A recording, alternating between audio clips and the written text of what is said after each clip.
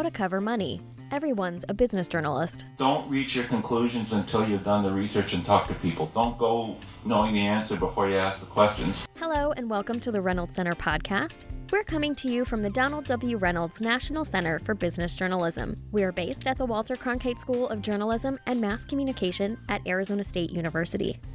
I'm Megan Calcote, Program Coordinator for the Reynolds Center, and today we're bringing you the first episode of our podcast for the new year, and we are glad to be back. If you've listened to earlier episodes of our show, you'll notice that I'm a new host. If you're wondering where our previous hosts, Mickey Maynard and Mark Remillard, went, they've moved on to some exciting opportunities. Mickey is now at WBUR in Boston, where she is the senior editor for Here and Now, and Mark is now with ABC News Radio in New York. So hello to all of you listeners, I'm excited to be hosting the show.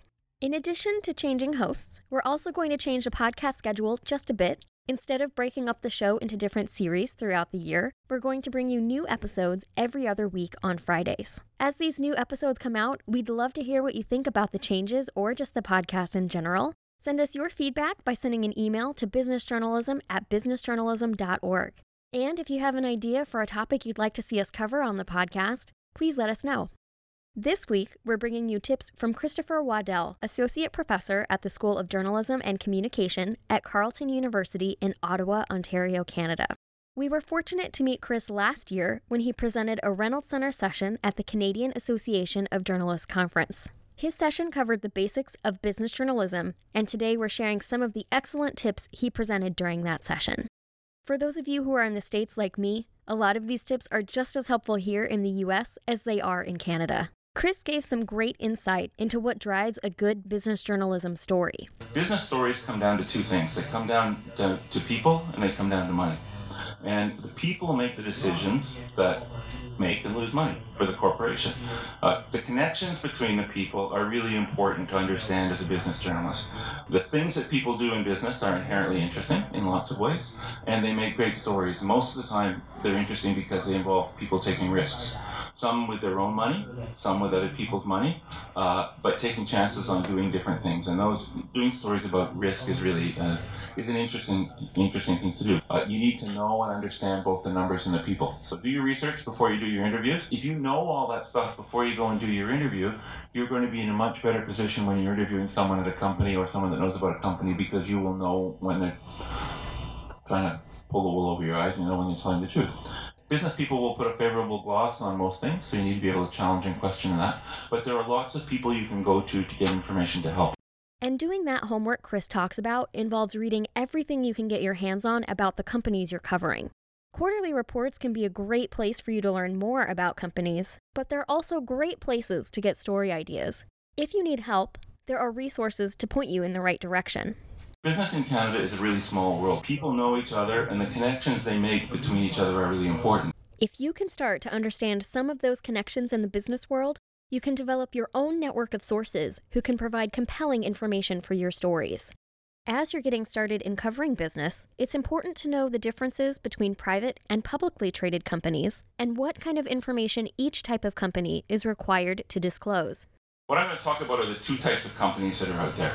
One is a private company. Those are companies whose shares are not traded on any stock exchange, and there's minimal disclosure requirements. So you can't find out an awful lot about the financial performance and the financial results of private companies. The other ones, the ones that most business journalists and most journalists tend to focus on, are publicly traded companies whose shares are traded on stock markets in Canada or the United States or other places around the world. And they are required to make regular disclosures of their financial results on a quarterly basis, so you can find out the financial results of any publicly traded company going back a long period of time, and that can tell you a lot about the company. They're also required by stock exchanges and securities regulators to disclose things called material facts. So it's anything that might have an impact on the shares of the company, or anything that might lead you as an individual investor to think about buying or selling the shares of the company. They're required to disclose as a material fact. Now, there's some very interesting parameters around that. Certainly, during the time, for instance, Steve Jobs was ill before he died at Apple. There were big battles about what Apple had to disclose about his health, because obviously his health is a determinant If you're a shareholder in Apple, you might be kind of concerned about, is Mr. Jobs going to live? Isn't he going to live? And how long is he going to live? So it can be lots of things, from what the company actually does and financial results, things it's thinking about, and even the health of some of its senior executives can be part of the material facts that have to be disclosed.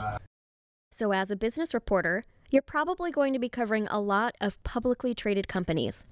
Knowing who the key players are within those organizations is key. As you're about to hear from Chris, the board of directors is a great place to start.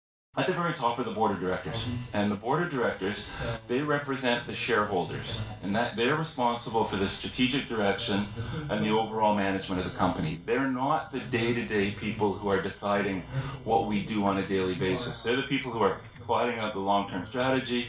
They'll meet quarterly, they may meet monthly, and the management of the company reports to them. Great attention's been paid to the board, much more than ever used to be paid to the board. So you as journalists should be looking at the board as well and seeing what the board is actually doing. 3 of their big jobs are to run an audit committee, which is to oversee the financial results of it and ensure that the financial results of the company are stated fairly and accurately. They run a nominating committee, which is to nominate new members of the board, because there are replacements to the board every once in a while. They are also the people who decide how much the chief executive officer is getting paid.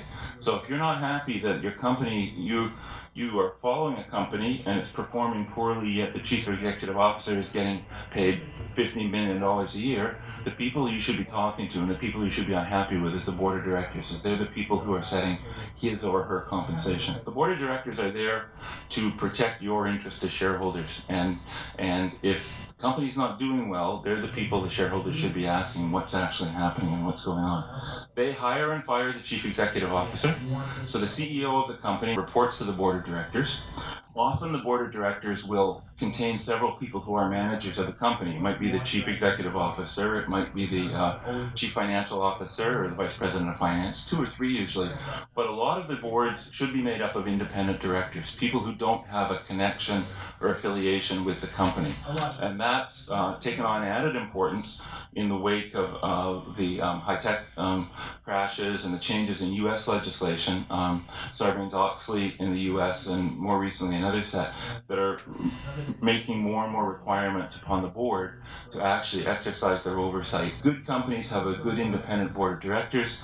When Conrad Black ran into problems with Hollinger, one of the problems, a lot of people noted that many people on the board seemed to be friends of Mr. Black's, and rather than people who were there because they understood the geographic region the company was working in, understood the company's industry, understood the company's suppliers or the bankers, all those sorts of things. Knowing and understanding the makeup of a board of directors is critical when covering business.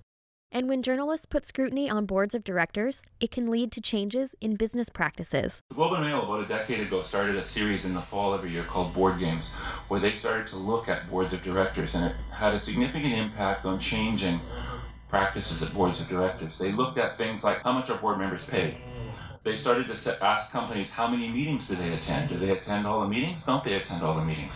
The other question they started to ask was how many are independent? How many are actually linked in one way to the company because it's the brother-in-law of the guy who's the CEO? They also started to ask how many shares do the members of the board actually have in the company that they're on the board of. And in fact, what we saw in a lot of cases was people were on boards of directors of companies, but they had very few shares in the company. So in other words, they're supposed to be representing the interests of shareholders generally, but they don't have many shares themselves. So the pressure came to actually disclose more of that and make more of that publicly available. So don't be afraid to start asking questions of the boards of directors for the companies you're covering. It might lead to some fascinating reporting. Aside from the board of directors, it's important to familiarize yourself with the people involved in the day-to-day management of a company. Below the board is the actual management of the company. Those are the people who are running the company on a daily basis. And how a company is structured tells you a lot about what a company's priorities are. If you can get an organizational chart, that is a really good thing to look at and see, because it tells you who reports to whom, and it also tells you, if you're a journalist interested in finding out about the company, who the most likely person or the most likely part of the company would be to go to try to find that out. The key people in management you want to find out about and see who they are would be the chief executive officer, who would be the person at the very top of the company.